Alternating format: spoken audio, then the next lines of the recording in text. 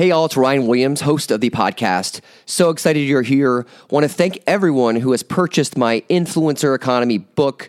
It was a labor of love for many years. The book is a 3-step framework for anyone launching a business or idea about how to launch yourself, collaborate with influencers to thrive in the digital age. Super excited that everyone's already checked it out. Find out more at theinfluencerbook.com. Before I forget, please leave an Amazon review if you like the book. It really helps me get more visibility and to teach the lessons of the influencer method to the world.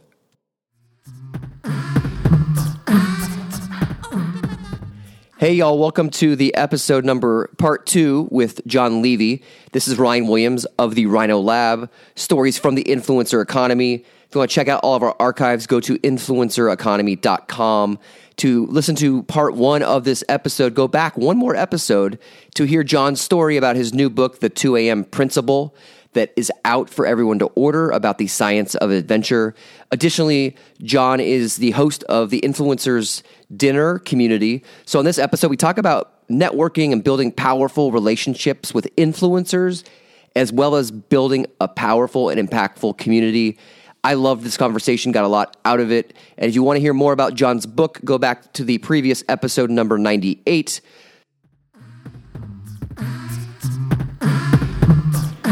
Hey everyone, welcome back to the lab. I'm here this week with John Levy, who's the author of The 2 a.m. Principle. How's it going, John?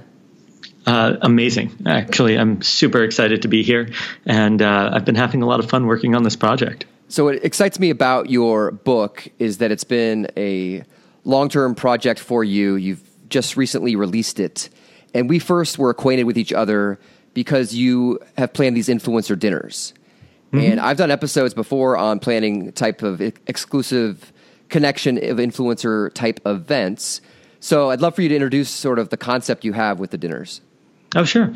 So my background is I'm a human behavior scientist. I study influence and I study, the science of adventure. And on the influence side, about 7-8 years ago, I got really curious what causes the most influential people in our culture to engage. I'm not just talking about Instagrammers. I'm talking people who can actually shape an industry. And what I discovered is that there are these 4 characteristics that when you apply them, these people will engage. And from that, I created a secret dining experience. Essentially, 12 people are invited at a time. None of them know each other. They're not allowed to talk about what they do or even give their last name. They cook dinner together. And when they sit down to eat, everybody gets to guess what everybody else does. And then they find out they're sitting with a Nobel laureate, a famous author, an Olympic medalist, the editor-in-chief of a major magazine, 2-time Olympic gold medalists, and so on. And so I've hosted over 800 people across 8 different cities over the past several years. And it's been just a real trip. And so you do these dinners where people, they cook the meal, mm-hmm. and then they can't talk professionally about what they do. Is that right? Absolutely. The key here is that, and it took years to develop this kind of body of intellectual property around how to actually design one of these. But the key here was that I wanted to find a way to get them to bond without their status getting in the way. And by eliminating the option to talk about career, then you talk about the things that you talk to your best friends about, like your vacation and your kids and what you're excited about in that book you read. And as a byproduct, it feels a lot more intimate. And then by having some kind of activity for them to do, it causes them to bond more quickly. And in this era of everything digital, social media, mobile connections, in my book, I talk about meeting people IRL in real life is so undervalued. Mm-hmm. And obviously you agree. And so what is the difference between doing these dinners as opposed to something on a Skype or remote chats? I think that we developed as a species socially, right? So we literally can't survive without a community of people around us. There's just too much to do. And, they say it takes a village to raise a child. It takes a village to do just about anything. The number of people involved in just getting us a box of cereal is thousands at this point. So I think that we're wired, in fact, to be around each other. And as nice as it is to see you over Skype and chat with you, unless you have that physical contact, I think that we lose something. And There's a certain level of intimacy and community and trust that's built when you're actually physically with a person. And then, moreover, when you talk to people, you're a firm believer in helping others and giving a forum for people to connect. So intrinsically, there's some people out there that they don't understand the value of connecting others. And so what would you tell them that are listening? So I'd actually pull up two pieces of research. One is by Adam Grant, who's the brilliant Wharton professor who wrote the book Give and Take. If you haven't read it, I highly encourage you to. In it, he looks at who's the most successful and who's the least successful between givers, takers, and matchers, those that match the behavior that they're presented with. And what he found was really surprising to me. He found that the least successful were the givers, but they were also the most successful. And what separated the two groups of givers was those that could also push their own agenda in the process. So they weren't giving to the point that they were, destroying their life. But it reinforced this idea to me that you can be incredibly generous and you don't necessarily need to have a lot of physical things, right? You don't need money to be generous. You can be generous with your time, with your community, with your friends. All these things become an option. And then the second is that research by Nicholas Christakis and James Fowler examined the obesity epidemic. And they were curious, does it pass from person to person the way a cold does? Or is it a percentage of the population, let's say like Alzheimer's or dyslexia or something? And what they found was startling. If you have an obese friend, your chances of obesity increase by 45%. Your friends who don't know them, 25%, their friends by 10%, and their friends by 5%. Right. Yeah. Which means that we are fundamentally impacted by the network of people that we have around us. And so if I meet somebody extraordinary, I don't only want them to have a positive impact on me, I want them to have a positive impact on my friends so that they in turn can also have a positive impact on me. Because as they say, a rising tide, raises all ships or something like that? Lifts all boats. Yeah. Adam Grant was one of the early guests on my podcast. And side note, I didn't know Adam. My friend went to Wharton where Adam teaches. My friend didn't even have Adam as a teacher. He sent Adam a cold email and said, hey, my friend Ryan, and I'd written an article called Why Giving Without Expecting Anything in Return is the Best Business Model and for Life. And he said, hey, you should go on Ryan's podcast. And after a bunch of emails, Adam came on. And it was really remarkable because, I asked him if he thinks he's a giver, and he said he didn't want to judge himself because we talk about Adam's work a lot on this podcast. So when you plan these dinners, you mentioned you got to give with purpose. And you have to give with your own intentions set towards the outcome. How do you balance that out? So I think it's important to differentiate with giving without any expectation of anything in return, because I don't expect anything from my guests, right? I would like for them to remain part of the community if they're cool and to participate and to be good to each other. But if that's not what they want, then this isn't the right environment for them. Then there's also knowing what it is that you're committed to. So I'm not going to run a dinner, so many dinners that I go broke.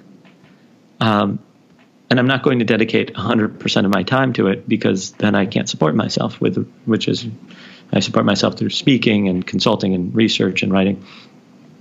And so I think it's important that just to make those two distinctions. The other thing is that I really focus on the intention of the experience is to create a community. I get the benefit of being a part of this community and surrounding myself with these extraordinary people just based on the ability to think differently or have access to people that I normally wouldn't, or when I wanted to work on a project, then they come and support me because now we're friends. And so the objective first and foremost is to produce an extraordinary experience to bond them. And then friendship is the end result. Right. And that's what I care about. Ultimately, people burn through network connections, like nothing worse than going to an event and someone adds you on LinkedIn the next day. You instantly, I say, I'm never going to talk to that person again. If they view, if they value me as just like a connection on LinkedIn, on the grand scheme of things, I have 550 some connections, right?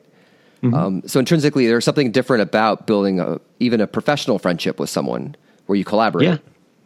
Yeah. One of the interesting things is that I meet so many people that it becomes impossible to manage often individual relationships. And so what I often recommend is that people have something to invite others to. And so that way I can get together a group of 30 or 40 people at something or more, 60 plus, and have an ability to create community among them. So they feel still tied to me, but otherwise it's near impossible for me to manage those relationships. What I totally agree with you. I don't like the people who meet you for 3 seconds, within the first 5 seconds pass you their business card, then walk away and then connect with you on LinkedIn, because it misses the human factor. It's then I'm just a cog in their machine. And then when you're thinking about, kind of leveling up your community, because I think in this day and age, everyone needs a community. It's like through the internet, yes. you need that base. What is your opinion on like the value of having a community? So I think, this is, you point to something I talk a lot about. And the first thing is that I don't call it networking. I focus on community building, right? Networking is a very weak position to be in. It's you at the heart, at the center, and then a bunch of lines running to you. But the strength of a network is built on the number of connections between the points, and that's called a community. And so ultimately, whenever you meet people, regardless of if you're trying to build a startup, or you are trying to, raise kids, you need a very tight community to be able to support you in the process. Because if you look at, I think it was a study that was done in fact, through LinkedIn, that most people get their jobs not through their friends, but through loose ties. Because it's people that we mildly know or met a couple of times, that there's a lot more of those. And so they come across a lot more opportunities. And the more you can keep those people around, the stronger your ability to produce results are. And so it's true. Like you get jobs based on a friend of a friend, mm-hmm. Or a friend, acquaintance of someone, you haven't seen in a couple of years and you reconnect. So these loose ties in the end, how much of your own personal success do you attribute to those types of connections? Oh, wow. Like for someone listening now that's sort of thinking, okay, like I live in Spokane, Washington, or I live in, Des Moines, Iowa, and they don't necessarily have a breadth of people to connect with.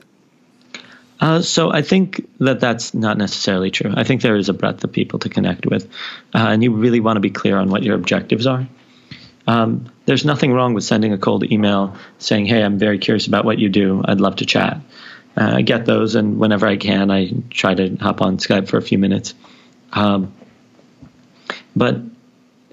I think that it's become easier than ever that if you're willing to risk kind of embarrassing yourself or getting it wrong, you can have an opportunity to connect with the most extraordinary people in our culture.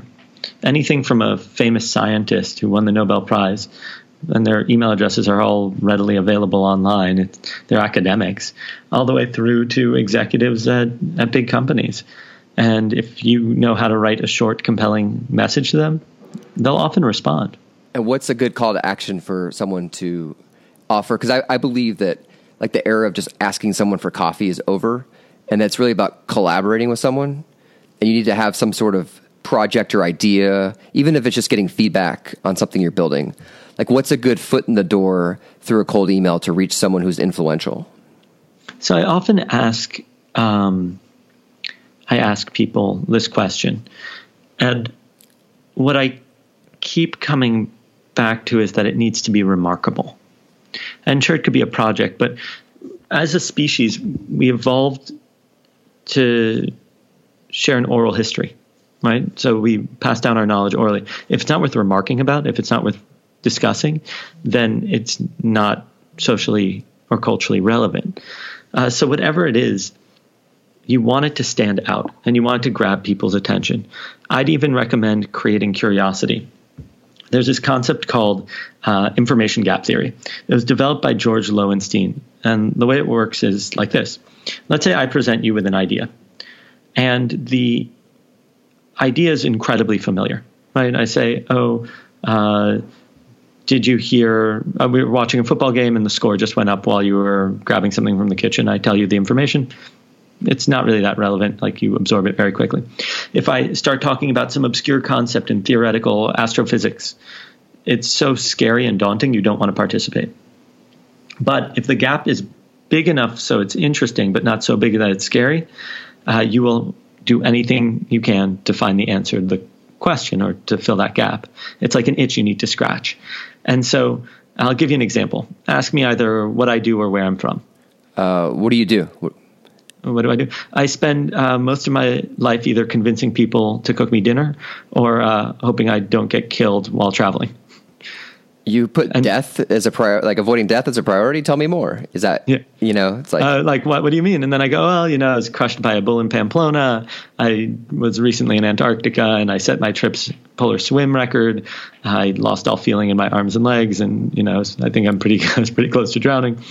But that information gap, you can't walk away from that conversation without getting at least some clarity on either getting people to cook you dinner or the not dying thing. So are you saying that you create, like you want to potentially tell a story around that, but instead of just giving you a spiel, like, hey, I like to run the bulls in Pamplona. Yeah, exactly. If I go, I'm an adventure scientist or something like that might actually pique people's interest. But if I go straight into the story, it seems a little weird.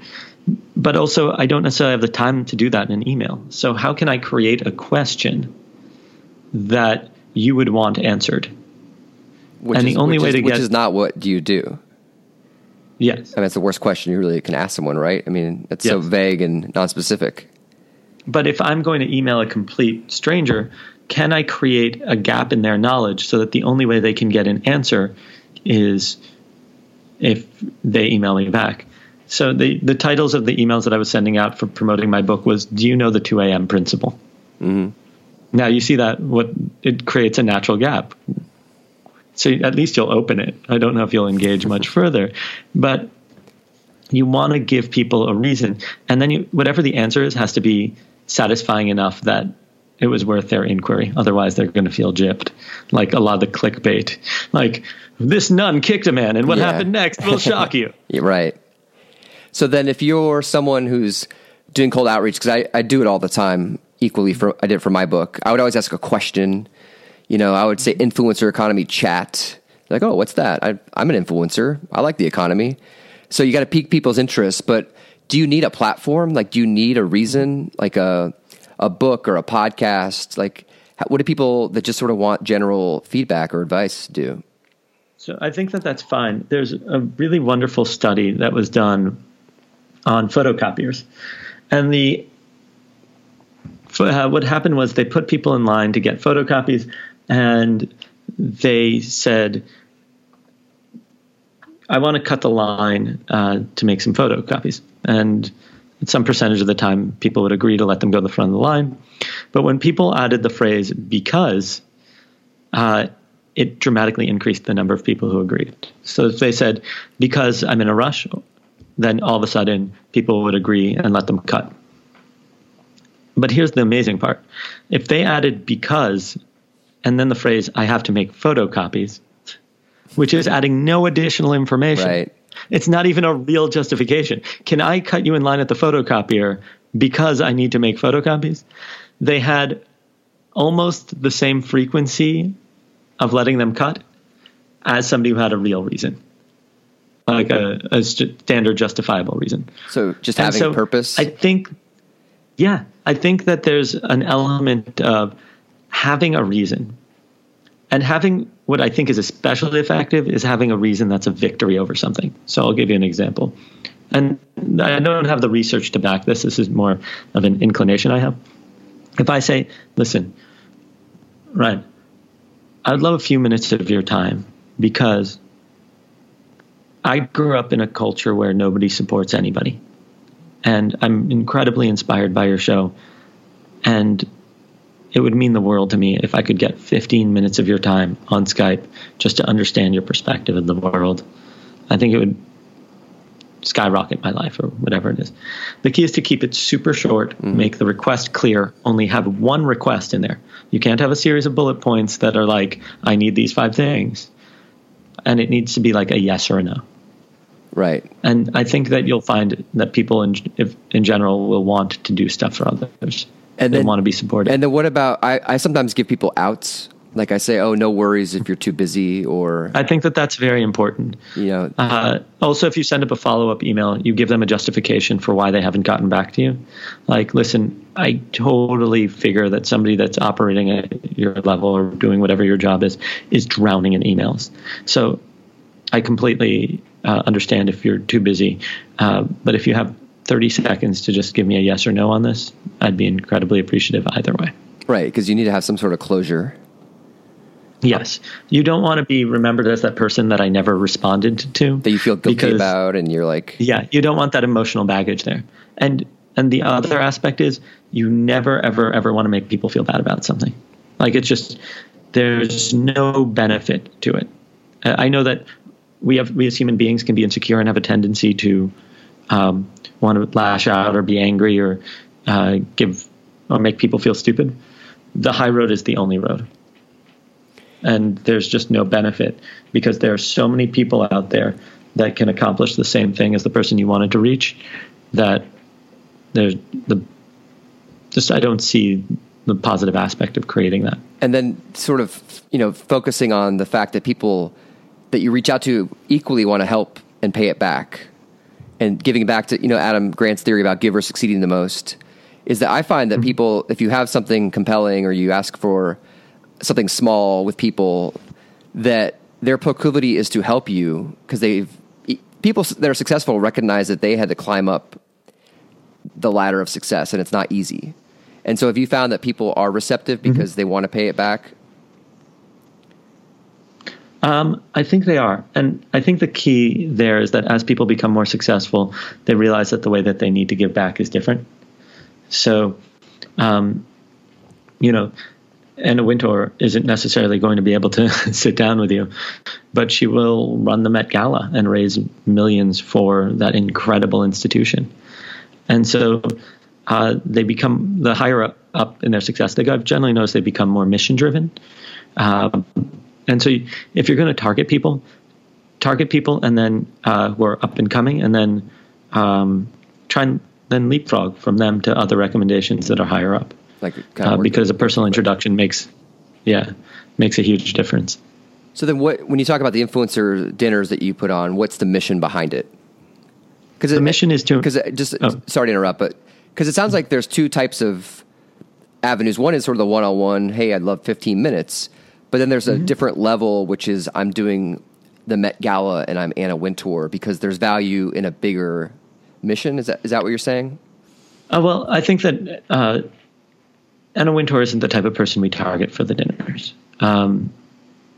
She's at the level of like a Sir Richard Branson or right. Like she's so mission driven and her life is so scheduled that I don't know if she has the time to be part of a community, and that's fine. Like I applaud her for what she's been able to create. It's not like, I look for people who are captains of industry who have the ability to shape an industry, but also have a desire to connect with others and be part of a community, right? And that's often not going to be like an A-list celebrity, and that's totally fine.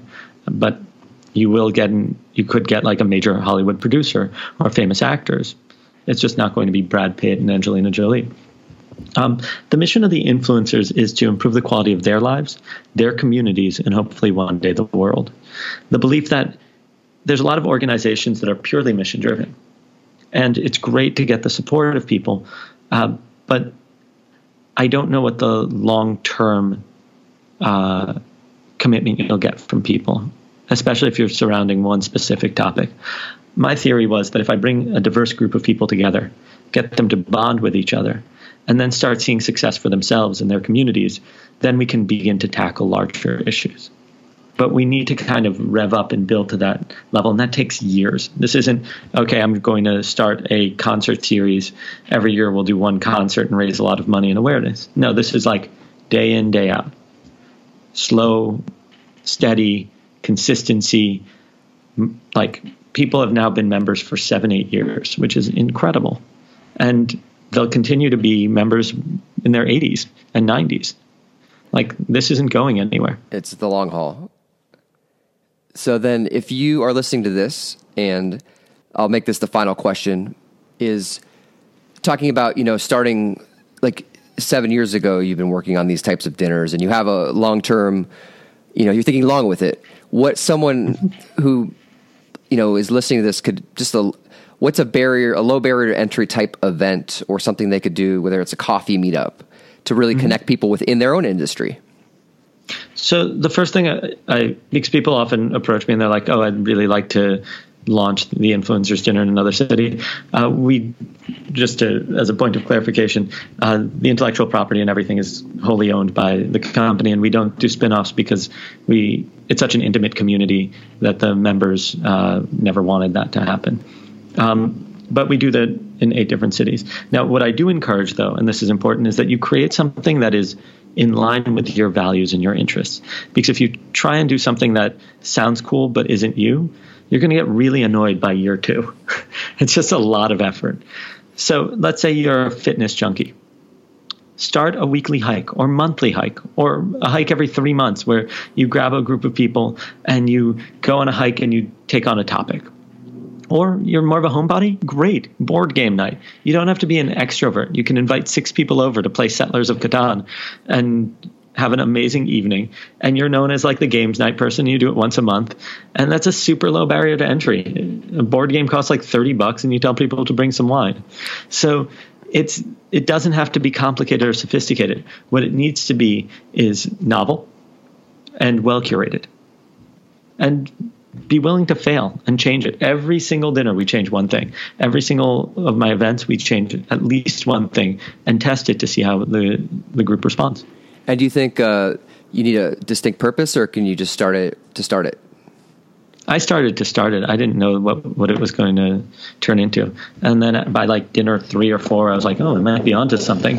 And then by dinner 10, I was like, oh, I'm definitely onto something. And then the New York Times came and was like, we want to write. And I'm like, absolutely not. And they're like, but we're the New York Times. And I was like, good point. You are the New York Times, and I take that comment back. I'm saying no to you? Welcome to my lovely home. Yeah, I'm saying no to this? Yeah, right. All right, cool. Thanks for the insights. Absolutely.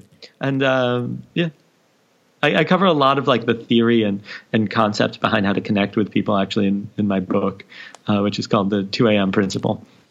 Well, the book's super easy. I mean, Amazon, Barnes & Noble, Books A Million, any place books are sold. That sounds cliche, but true. And then as far as finding me, my name is Jon Levy, Jonle, V as in Victor, Y as in yellow. And because my name is so common, I have 3 letters that I added to the end of it. So it's Jon Levy, TLB.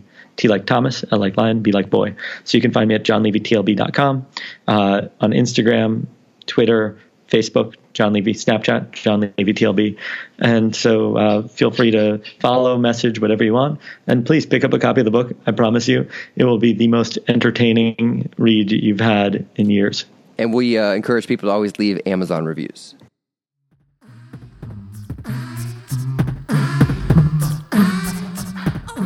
That was Jon Levy. So excited to have him on for 2 episodes in a row. He was fun, engaging. I learned a lot. I thought the interesting conversation piece was about weak ties and how, I don't know, if you don't know the concept about ties, where like you have strong ties and weak ties or no ties. And it's from the 1970s. It's a study of relationship building. That most of us have only limited for 150 people that are strong ties. That means our friends. But the equally so, weak ties are people that you are acquaintances with or you're friends of friends. And that's awesome that you can get more work and more relationships and more value from those weak ties. So it's really all about your network and the people that you surround yourself with, and then the friends of those people that they surround themselves with. So anyway, that was cool. I love talking about that kind of stuff, as you can tell. So remember, theinfluencerbook.com is where you can find the Amazon listing for my book, The Influencer Economy.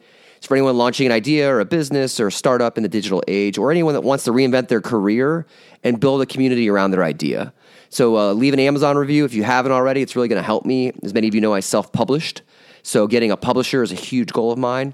And the more reviews I get, the better I look on Amazon. And if you like the book anyway, it's a win-win for everyone involved. So thank you with all my sincerest gratitude from my heart. And go to influencereconomy.com for all of the archives. Take care.